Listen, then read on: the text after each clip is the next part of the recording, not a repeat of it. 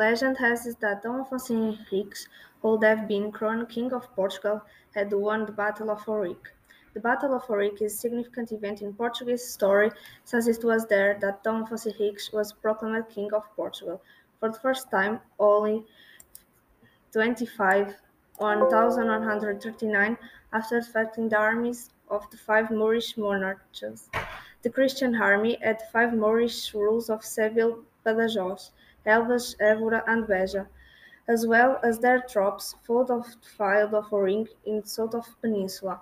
According to legend, Dom Afonso Henriques was visited by an old man whom the king had seen in his dreams, and who offered him a prophecy of victory right before the fight.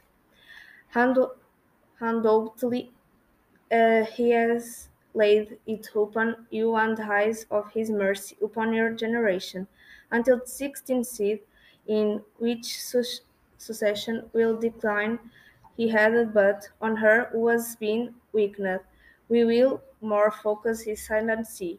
The king should still depart the camp alone the following night as soon as he hears the bell of the hermitage where the old man lives, which will happen. A ray of light surprised the monarch, gradually illuminating everything around him and allowing him to recognize the sign of the cross and Jesus Christ crucified. The trail king knelt and heard the voice of the Lord, who promised him victory in that and other battles.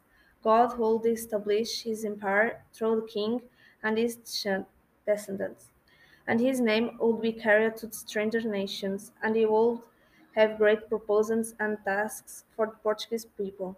Dom Afonso Henriques returned to the camp with confidence, and the next day, when confronted with Portuguese valor, the Moors failed only to be changed and decimated.